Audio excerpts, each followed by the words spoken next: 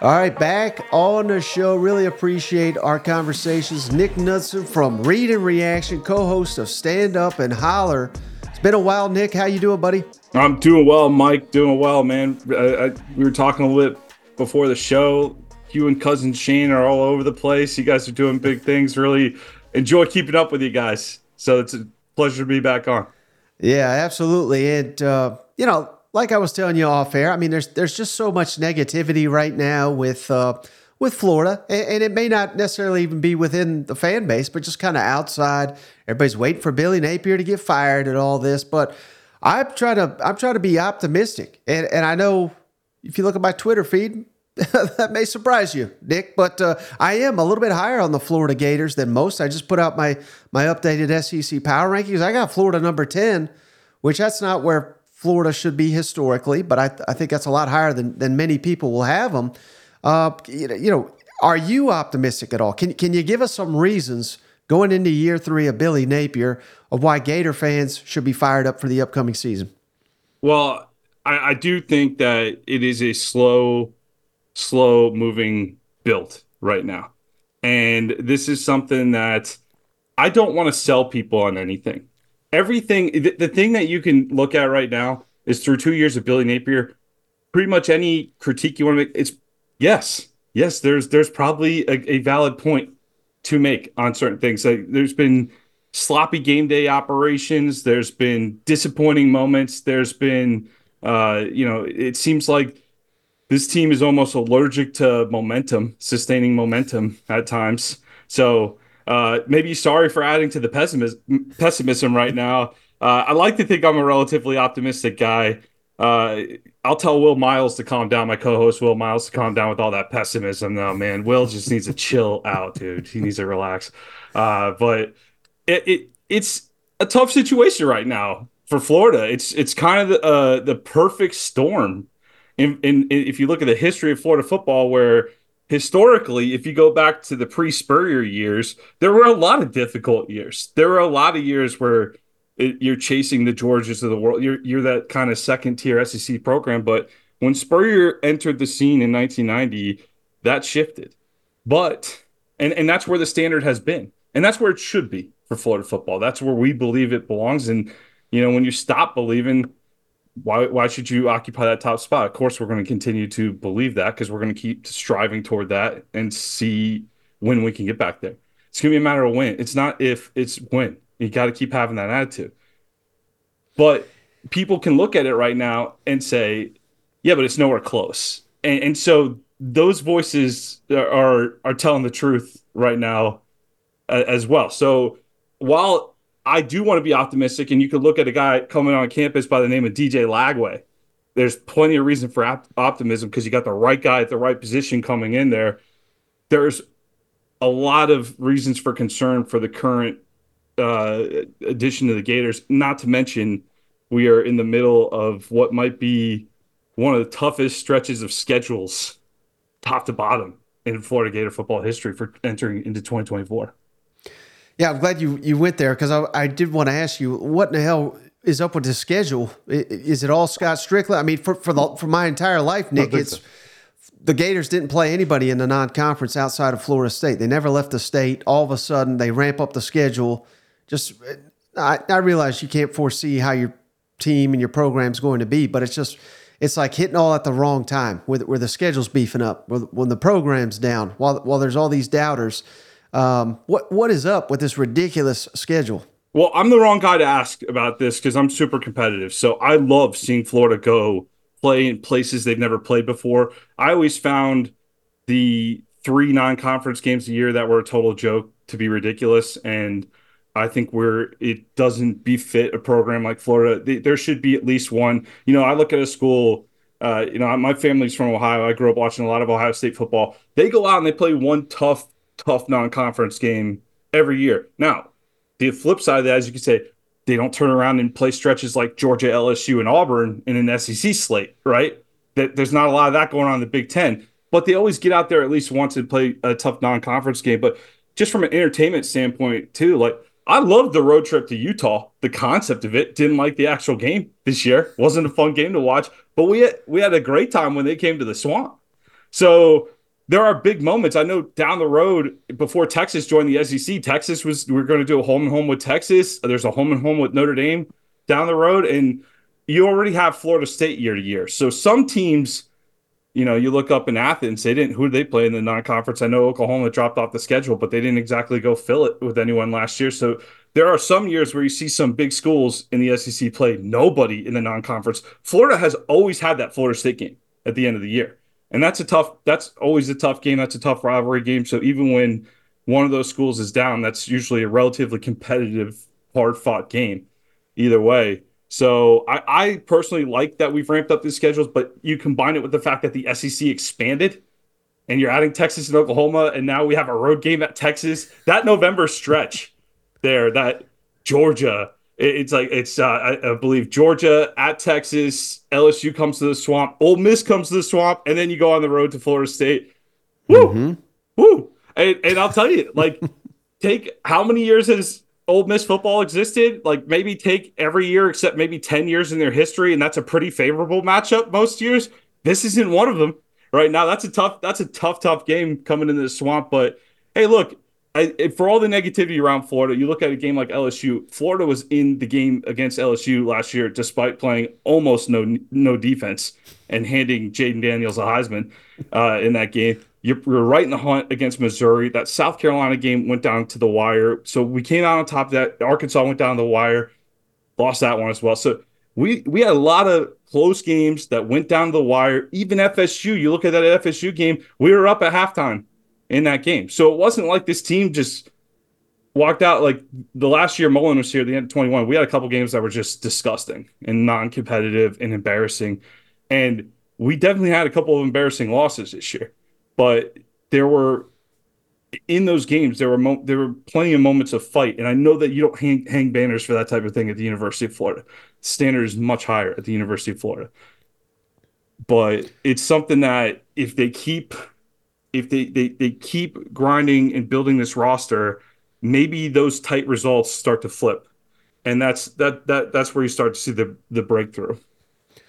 Right. And I think lost in Florida's schedule, though, Nick, is just the first half where none of these games are guaranteed wins, but you get a lot of them at home. Miami at home.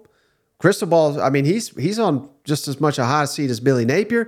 Yeah. Sanford at home. That's a pick your score type game.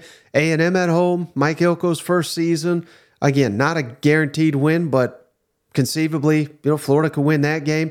At Mississippi State, I'd be shocked if Florida didn't win that game.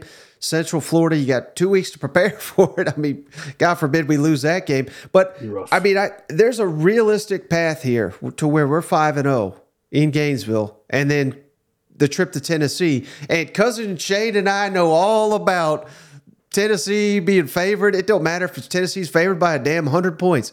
They'll find a way to lose that damn game. So, I mean, I realize, 6-6, even if they lost the last 6, would be improving on last year, and that's not the standard. But I'm just looking at it, Nick, and I'm seeing a path to being the surprise of the SEC. Being this time last year, Nick, Missouri fans were out on drink. They hated Brady Cook. They wanted Sam Horn. Nobody knows who in the hell Sam Horn is now because Brady Cook broke out. Because now part of that maybe was drink, gave up the play calling duties, and Billy Napier's has yet to do that, and I know there's been some call for that, but I would argue Florida's offense wasn't the problem last year. So I'm just seeing some similarities. I've heard the comparisons. Could Florida be this year's Missouri Tigers? There would have to be a lot that goes right for that time. Missouri had a great season this year. I'm not one that's quick to give a lot of credit to Missouri either. I can't. They just drive me nuts for some reason. I don't know. I should like them more than I do, but I think it's Drake. I think it's him. But he owns it at least. He owns it. But I think that that's a program a couple of years ago. You look at where they were a couple of years ago and look at that season they had. 2 years ago, you wouldn't have seen that season coming for Missouri, right? So things can shift quickly, and you get a couple of the right pieces in place, it can shift quickly. But one of the things that Missouri does a lot better than Florida right now is they play a little bit of defense there. They play a little bit of defense up there, and that is something that has been completely absent from Florida football for the last 5 years. So you go back, I know Florida's known for its offense, but look at the defensive players that came out of the Spurrier years and Urban Meyer years. The defense was loaded too. It wasn't enough to just score 50. You expected to shut people out. Those defenses were fantastic on top of that. And the scores might be like a 50-20 or something, but sometimes those 21 points that are coming in the fourth quarter, like, two touchdowns late in the fourth quarter when the game's out of hand, like, you want to see the Gators get back to the point where they're playing very solid defense, and that is a path that needs to be proved. That is the thing that absolutely needs to be proven. I know during the offseason, I don't even want to say his name. He's at Georgia now. The running back that went to Georgia there. It's a little bit of betrayal, a little bit of stab in the back there going to Georgia. I mean, go to anywhere else. Go to anywhere else. I like those old school rivalries in college football, but that kills me that number 7 went up to Athens there, Mike. But the running game is going to be fine. Like, we have, like, obviously, I don't think there's anyone with his level of talent in that running back room, but we have some good running backs, and there's some good young guys that people probably outside of Florida football don't know a lot about right now. We had a transfer come in last year, Cam Carroll from Tulane, who everyone was excited to see. I believe he tore his ACL in fall camp, so he's going to be back. Treyon Webb's in. They got a kid out of Mississippi, Daniels, that looks like he could be interesting too. So the running back room, plenty of talent there. Graham Mertz, if you want to find a real optimistic angle here, something that Billy Napier seems to be doing well in his early years here, and I know Richardson was up and down. I think that's a Richardson thing.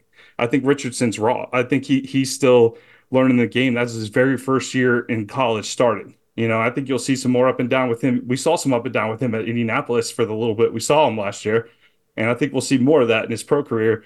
But Graham Mertz was a guy that came in from Wisconsin, and when we got him in the portal, my reaction was, "What? Him? Him? We got Graham Mertz? Why?" And I'll tell you what, Napier did good work with him. He played good football.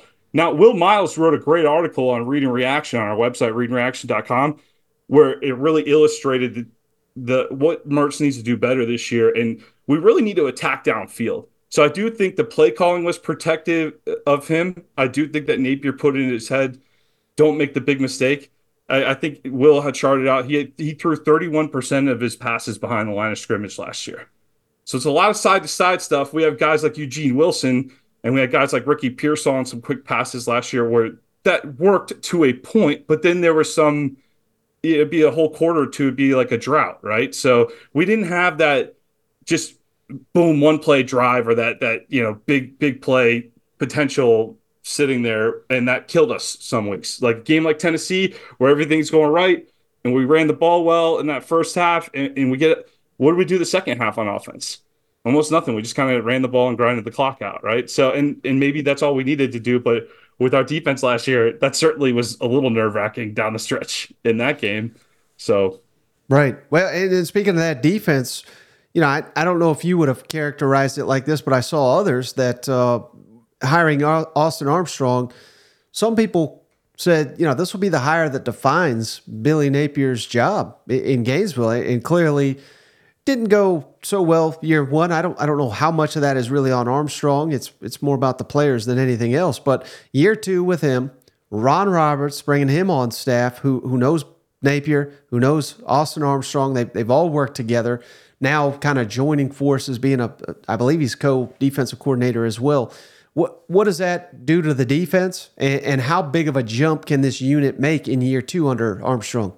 Even if we are an average defense next year, that's really all we have to be to make a significant improvement. It's just average. We don't have to be a good defense. We don't have to be a great defense. We just have to be an average defense to really make a serious jump in year three with Napier. Because like you said too, a lot of the conversation around Napier is that he should hire an offensive coordinator because the offense had struggled at times. But if you go back and actually look at the games, the offense is fine. We're fine on offense. Napier, I would argue, needs an offensive coordinator because we make too many we're too sloppy in the game day operations, and he probably needs to be more of that CEO role and like get out of the play calling sheet and start paying attention to the bigger picture type of thing.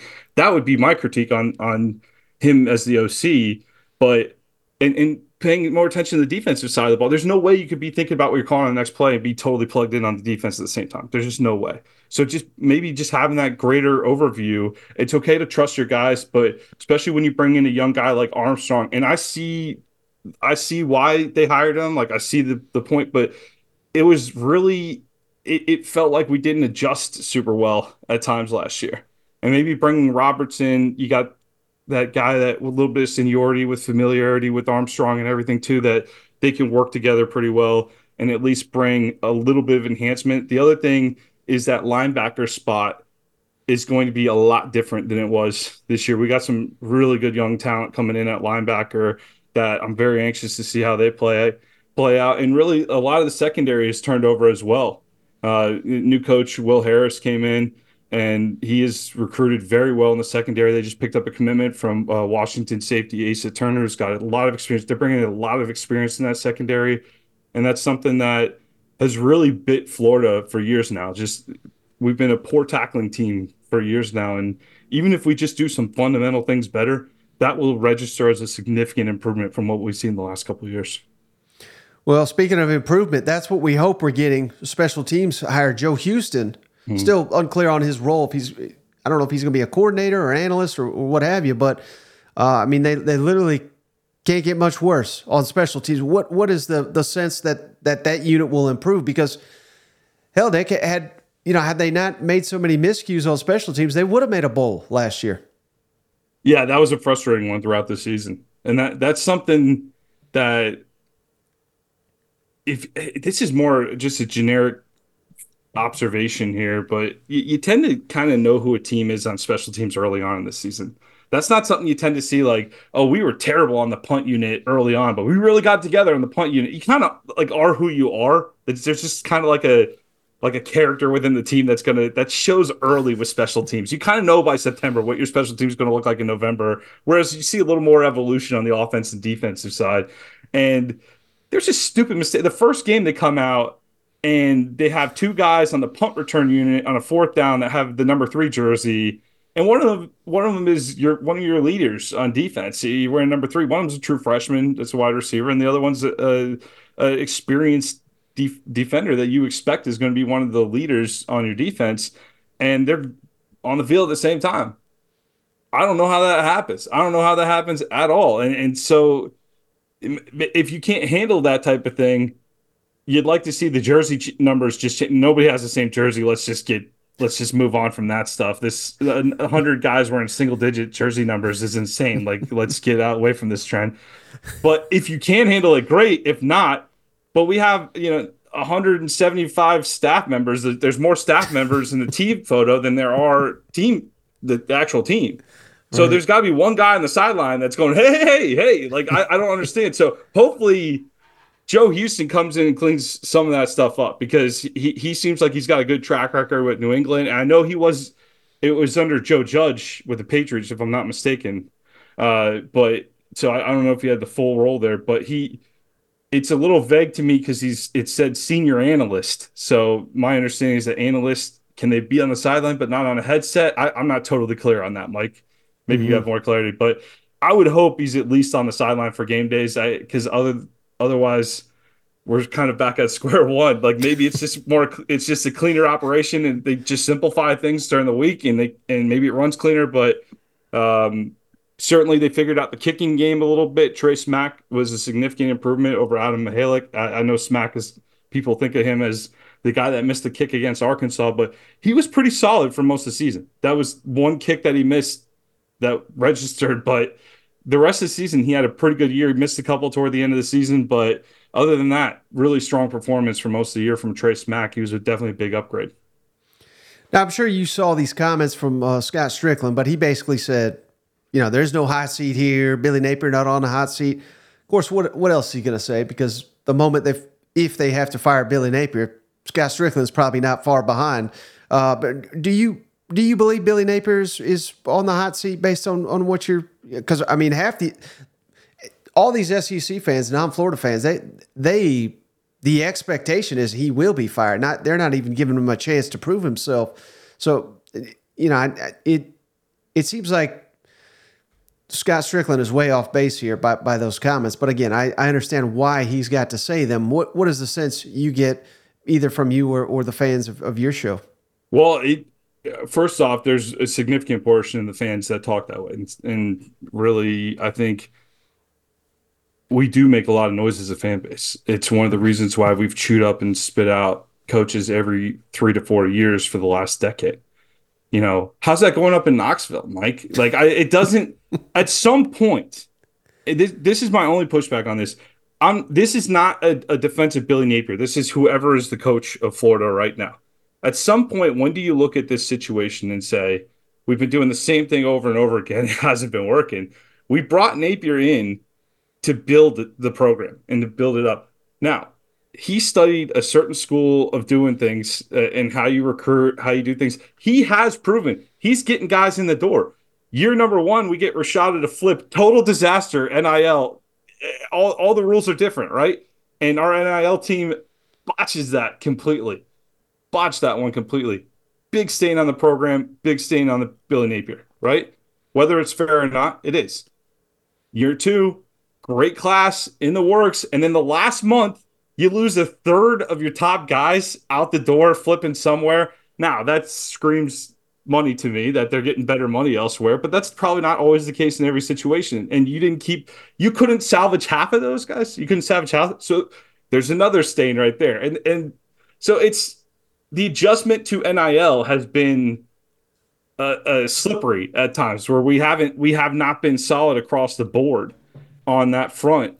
However, there are those top guys that are getting in the door. Lagway and McCray, for example, 2 of the top 5 players, depending on the service you look at, coming in. Lagway, I think 24/7 called him the top quarterback. I'm not sure about On3, but I know did On3 call him the top quarterback too this cycle? Did they just release? I think they're their adjusted ones. They did. Yeah, so DJ Lagway was not the top quarterback early on, worked his way up. He was in top tier, like he's borderline 5-star for most of the process, but he wasn't that number 1 for most of the cycle. He gets that at the final rankings. So you are getting that elite talent that Mullen did not bring in, that McElwain struggled to bring in, and Muschamp did bring in, but only on one side of the ball on defense. So we only saw that. He loved that defense. That defense is great. Jim McElwain can thank Will Muschamp for helping carry some years. A couple of those SEC championship runs could be attributed to some strong recruiting by Will Muschamp and on the defensive side of the ball. But we haven't had that guy that's been the full package since Urban Meyer left. And I think that Billy Napier, while you can criticize a lot on game day and you can criticize some of the approach, I know his press conferences are not going to win anybody over. There was times last year, that was the probably thing I'm most critical of is I'm like, man, some of these press conferences, I feel like I need to slap a White House logo back there. Like, what are you talking about? And like some of this stuff, I want to see a little more honesty. Just be a little more like, don't be defensive. If you have 3 terrible special teams plays and you go to the press conference and the media says, hey, how about those 3 terrible special teams plays? Don't say, can you tell me which ones you're talking about? Because then that's going to make everybody that wants to fire you say, look at this guy. He doesn't even know the 3 terrible special. And I think there's a reason why he does that. I know he's not actually asking that question. I know he's pushing back on people, and he probably gets tired of dealing with like people too on that front where it is funny that like how much those coaches have to deal with just people who don't know anywhere close to them, just questioning them constantly on everything. Yeah. That's got to be, imagine your job, people coming to you, Mike, your microphone, what do you think about that? Like every day, they have no idea what a microphone does.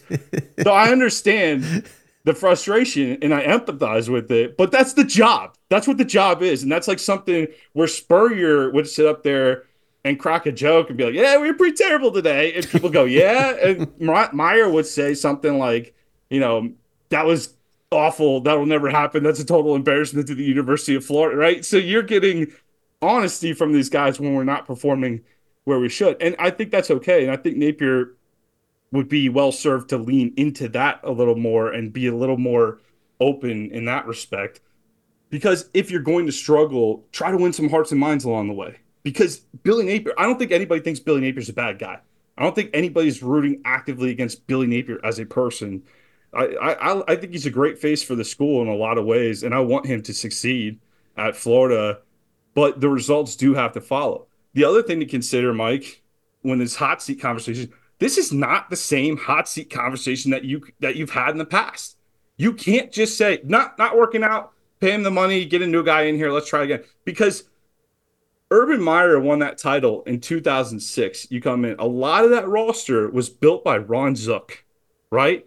Who was the starting quarterback in 2006? Everyone, Chris Leak, not Tim Tebow. Chris Leak, the quarterback that was recruited by Ron Zook, right? Comes in, Ron Zook plays as a true freshman, one of the first true freshmen to start at Florida. And he had the benefit, Meyer had the benefit of some of those strong players that were brought in from Zook. How many players left Alabama when Saban leaves? And that's Saban, and that's Alabama. So you're Mm-hmm. seeing Caleb Downs thinks like, hey, good for him. He probably got a solid deal going up to Ohio State there. But even Alabama loses coaches during turnover right now, so or loses players during its coaching turnover. So when you have a guy like DJ Lagway, you see one third-year class flip at the last second. You have a quarterback that's stuck with you through the whole cycle because he clearly wants to play for Napier. I know he's going to say Florida, but it's Napier. And if Napier goes out the door, you're going to watch that guy walk out the door too, and you're going to watch the little progress we've made so far get pushed back to zero and reset and restart. And maybe some people are okay with that, but to me, I would like to see the Lagway experiment play out. I think that needs time. I think it's unrealistic to think that's going to be the full picture his freshman year. And I would think by the time Georgia of 25 rolls around, we'll have a more complete picture of what the Billy Napier era is going to look like at Florida. And I would like to see that timeline. I would like to see safe through 24, especially with this schedule. Go through and be honest with yourself as a Florida fan. How many guaranteed wins are on that schedule right now? How many guarantee that you'd be willing to bet a lot of money are guaranteed wins on that schedule right now? It's going to be tough. It's going to be tough to measure it just by wins losses this year, which is a terrible thing to say. It hurts my heart to even say that, but you have to look at the bigger picture right now, and I think you have to look at this guy, DJ Lagway, could be the thing that's keeping Billy Napier in business for that extra year. Let's see how that goes. Let's see where we're at. I would like to see a lot of DJ Lagway this year, though. If we're 3-3 and Graham Mertz is rolling out as a starter, that's rough, Mike. We need to I Right. think Lagway needs to be worked in as quickly as possible, even though the tone out of Gainesville is that Graham Mertz is the guy and Lagway's going to sit and learn under him, which there is some benefit to, but college football is different now. And I do think you need to get those younger guys in there quicker. And I hope to see that this year from Napier Well, and the that being Gators. said, if you can't, the record is not a great indication. What is it going to take for Billy Napier for his job to be secure? And it doesn't have to be a record prediction or anything. Maybe is it an upset? Because it's short of that Tennessee game. Again, they own Tennessee, but short of Tennessee, his record in rivalries is pretty poor. Would it be pulling an upset in one of these rivalries? Will it be DJ Lagway flashing that he is this elite prospect? What was it going to take, you think, for Billy Napier to be the coach at Florida in 2025? Well, obviously, and look, when you just said that, I don't want my name to be attached to the record is not an indicator of performance. Obviously, it is, right? The record is obviously an indicator of performance, and you need to show some progress on that. But how do you define progress in a situation where you have this murderer's row of a schedule this year? If you're sitting there saying Billy Napier has to win 9 games to keep his job, why are we even doing this? Let's just move on right now. We're probably not winning 9 this year. If we did, great. I'd be thrilled. I'd be celebrating with everybody else about it.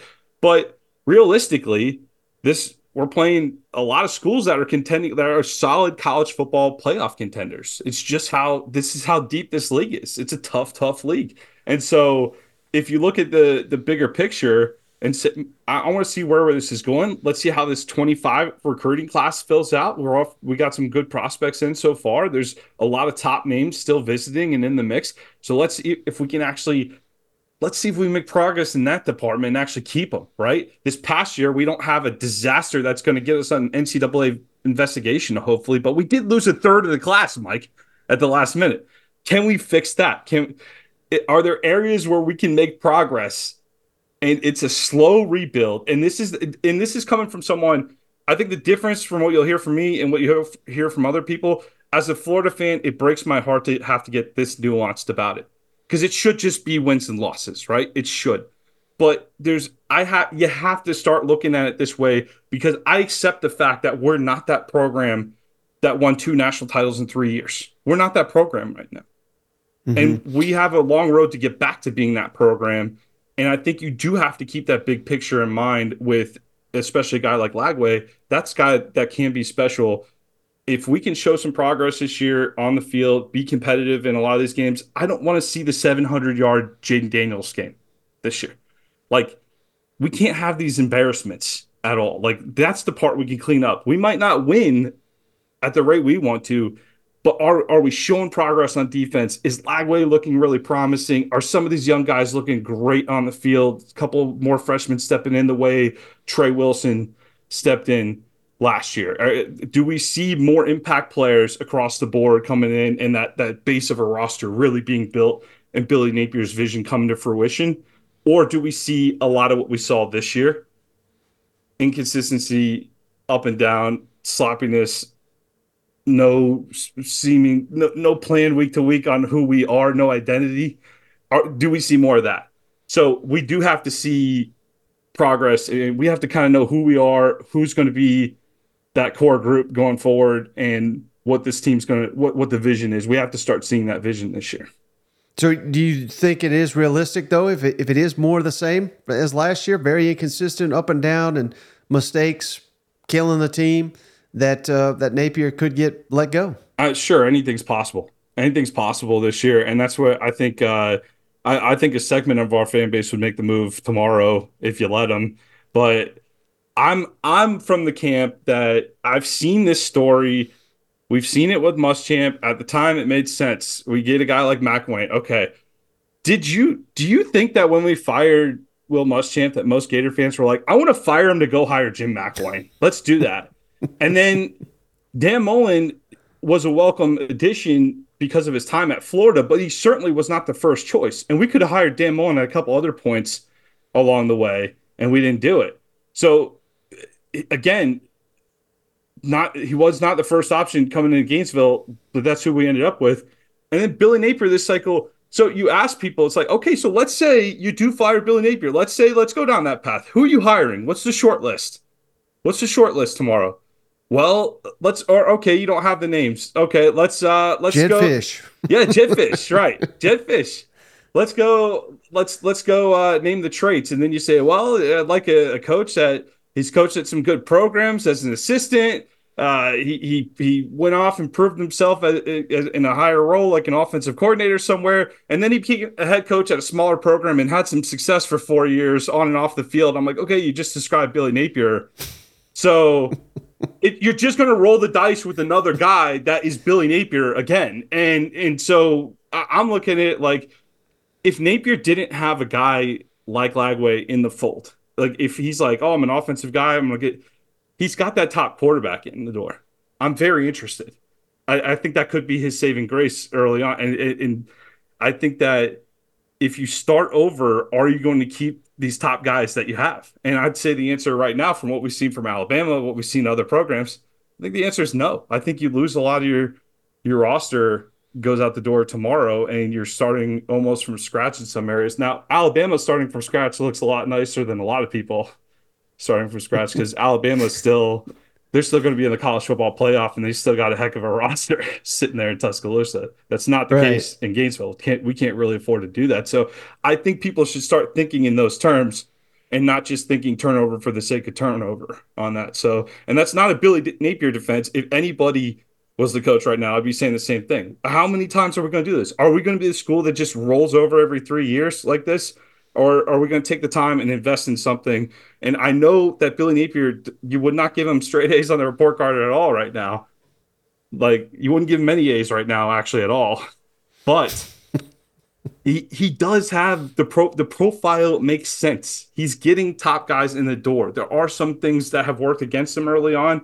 There are some things that are his fault. There are some things that are extenuating circumstances so far. And I do think that that's a lot of explaining. And when you have to explain that much, maybe you should move on, Mike. I don't know. But I do think that there is another point. There's a more nuanced way to look at the situation right now with Napier and just the hire fire thing. Okay, cool. So it's Jedd Fisch. And by the way, Jedd Fisch is a cool story because if anybody knows how he got his start at Florida, he just was leaving notes on Spurrier's car as a student. And he was roommates with Howie Roseman, the Eagles GM at Florida. So, like, he's got a cool background, a cool connection with Florida. But again, is Jedd Fisch a guarantee? If I told you 3 years ago that Jedd Fisch was the solution, people would have been like, what? Like, I don't know. And he just took a new job, by the way. So he's a little occupied with the new job he's got up in Seattle at the moment. But I don't know. So we're going to go down to USF and hire the old Tennessee offensive coordinator into next, like, and then it's going to be the same story, Mike. I don't know. Right. But I'll leave you with this, Nick. I don't know if you saw this exchange I had with friend of the show, Brad Powers. He's a professional Las Vegas handicapper. And I was just talking over-unders, and I said Florida over-under 6. And he said, given their schedule, to win 6 games, you'd have to be an average top 20 team in the country. And he said, no shot in hell is Florida top 20 in the nation, which I would agree with today. But that doesn't mean by the end of the season they can't rise to that level. But that's just kind of a sobering comment, and it just kind of goes to what you're saying of just how difficult this schedule is for the Gators. Yeah, look, there's a couple teams out there. I know that back half of the schedule we've mentioned. The front half of the schedule, the easy part, quote unquote, the easy part. There's a lot of challenges on that easy part too. There's a lot of that front half. You still got to go to Knoxville. Starkville's never an easy road trip, right? And then Kentucky. I'm not sure if you paid close attention to the last 5 years of Florida and Kentucky. It's no guarantee anymore, though. So Kentucky is a thorn in our side. Like when Mark Stoops was about to leave Kentucky, like that, when those A&M rumors were flying, I was like, yes, I was way too fired up about Mark Stoops leaving Kentucky. But I have respect for Kentucky. They have handled us in recent years, and I don't want to have respect for Kentucky. I want to go back to not respecting Kentucky and just marking the W when the schedule comes out, but you have to. They've done a great job up in Lexington. Miami's certainly a toss-up early on there. A&M's a toss-up. You got coming in the swamp. So it depends on where that schedule is in that first half. We have to really do well in that first half of the schedule. But we were 5-2 at the turn this year. You know, every year there's that bye week before Georgia, so that's kind of our mid-season routine. So we have that. So we were 5-2 because we beat South Carolina going into that Georgia game, and things were optimistic. People were feeling real good about the team, and that South Carolina game, we had lost a lot of those close games with Billy Napier. We come through and we win one. That's great. We were pretty high going into that, thinking like, okay, like Georgia's going to be tough, but Arkansas at home, you got Missouri, you got a couple winnable games here. Maybe we pull the upset Florida State. Maybe it's 7-8 wins. And you end up losing just 5 straight to end the season. That's tough. So we saw that happen this year where the front half was solid and the back half just destroyed you. So I think we're setting up for a similar thing. I think because that happened last year, people are going to be more inclined to say it's going to happen again. Hey, like I find Lane Kiffin as entertaining as anybody. I understand Ole Miss just tore up the transfer portal. I listen to your show, Mike. I know you love Ole Miss right now. But would you be shocked if that turned into a disaster situation? Would you be stunned? Not at all. No, dude. No. Like, so they're coming in November. So if they're competing for a playoff spot, yeah, we're in trouble potentially. But if the wheels fall off the bus sometime in October and there's, infighting on the team and it's a transfer heavy team and guys are split and Lane's talking trash about this guy on Twitter or that, I don't know, more leaked tapes of Lane Kiffin talking to people like come out. I don't know. Like there's a lot that can. Ole Miss is one of those teams that like they're going to be widely entertaining one way or the other this year. But LSU is certainly a tough game. Not impossible. We've been competitive with them for a couple of years there. And hey, although Texas did make that playoff run, they were super competitive with a lot of Big 12 teams last year. How are they going to handle that week to week grind? We get that team in November. So let's see what happens. Let's see what happens. So right now the schedule looks a certain way. It might look a lot different by the middle of October though. So I don't want to write anything off with this team right now, but certainly where we stand for what we know the rosters to be at this moment here on this wonderful day in early February, it does look pretty rough to get to 6 right now. I would say that under is probably the way to lean at the moment, but who knows? It might look different. It might look different down the road. Right. We came into this conversation saying we're going to be positive. I don't know that we accomplished that goal, but it is what it is. Nick, before you go, can you tell the audience, how can they follow you? How can they find your work? My name's Nick Knudsen. I'm with Read and Reaction. We do a weekly show called Stand Up and Holler. I do it with my co-host, Will Miles. He also does another show with Gators Breakdown as well. But Read and Reaction is the blog. Read and Reaction YouTube channel, Stand Up and Holler. And again, one of the things that Will and we try to do in the show, it's not just about feeling good all the time. We try to tell it like it is. We want to tell the full story. That's why I give really long answers when Mike says, "Are you on the hot seat?" It's not a yes/no question for me. We try to tell the full picture. And not all the answers are pretty right now. So that's why I'm just saying what I'm seeing at the moment. So I'm trying to be realistic about the situation, and like we don't sugarcoat it because we do have a championship standard. We want to see this program get back to where we believe it should belong, and I do think there is a path here. It's just that path it's shrinking a little bit. It's become more and more narrow. They got to hit a much smaller window here, Mike. So hopefully they can get it done. We'll see how it goes. I just can't wait for the Gators to go start 5-0 and see the playoff tweets coming from Nick. He'll throw all that in the gutter. We're going to the playoffs under Billy Napier, year 3. Year 3's the year. Hey, I like I said, I like Napier. I'm rooting for the guy. It's tough right now, and we are relentless too. Our fan base is relentless. It is the type of job that does eat up coaches, but at the same time, I do not want to go into the hire fire cycle every 3 years. I think you do need to. I'm more patient than a lot of people, so this might not be a popular opinion among Florida fans, but I would like to see Napier get more time, and I would like to see. I think Scott Strickland's definitely got a vested interest there because he's probably going before Napier if they go down that road. So, but I do think Napier's got that kind of support in Gainesville, and I think that's something that should be considered that I think the national conversation misses.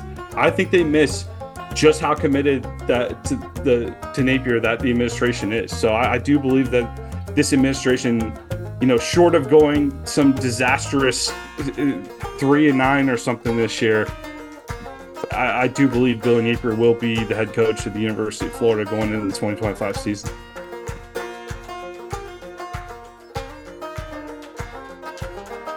Hey, buddy, this beer's for you, Mike, and Cousin Shane. That SEC podcast loves the Pirate, and the Pirate loves that SEC podcast. Hail State.